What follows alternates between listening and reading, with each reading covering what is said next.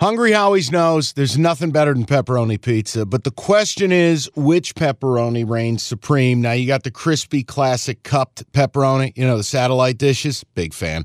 But why choose one when you get both? They got a pepperoni duo coming up. See, this is more up my alley right here. Pepperoni duo, you're getting the classic cup pepperoni, plus the original, plus 100% real cheese, unlike a lot of these other places around town.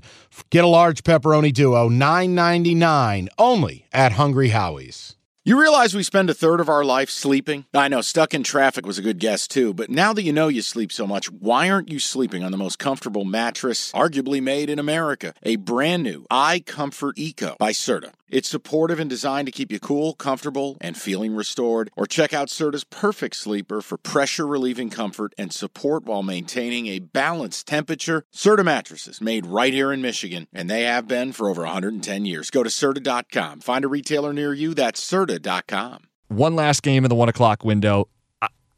Mike, this is the game that I will talk to you about, but I don't have a play. Texans and Jets, it's Houston laying 3.5. Khakis?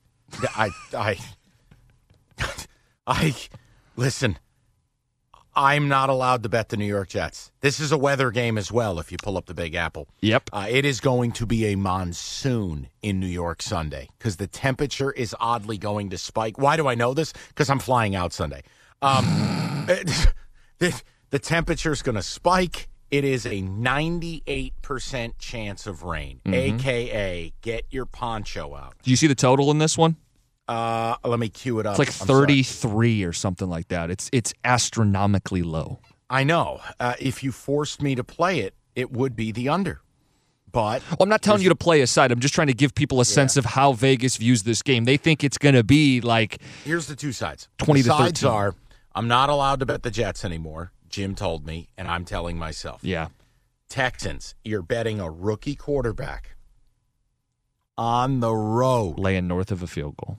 Nailed it. In bad weather, down his most dynamic playmaker who he has a connection with in Tank Dell, who broke his leg last week. Now, Nico's great, but Tank Dell's his dude. Yeah, he wanted him drafted. That was the one guy he stumped for. Yeah, and I can't be involved in the side.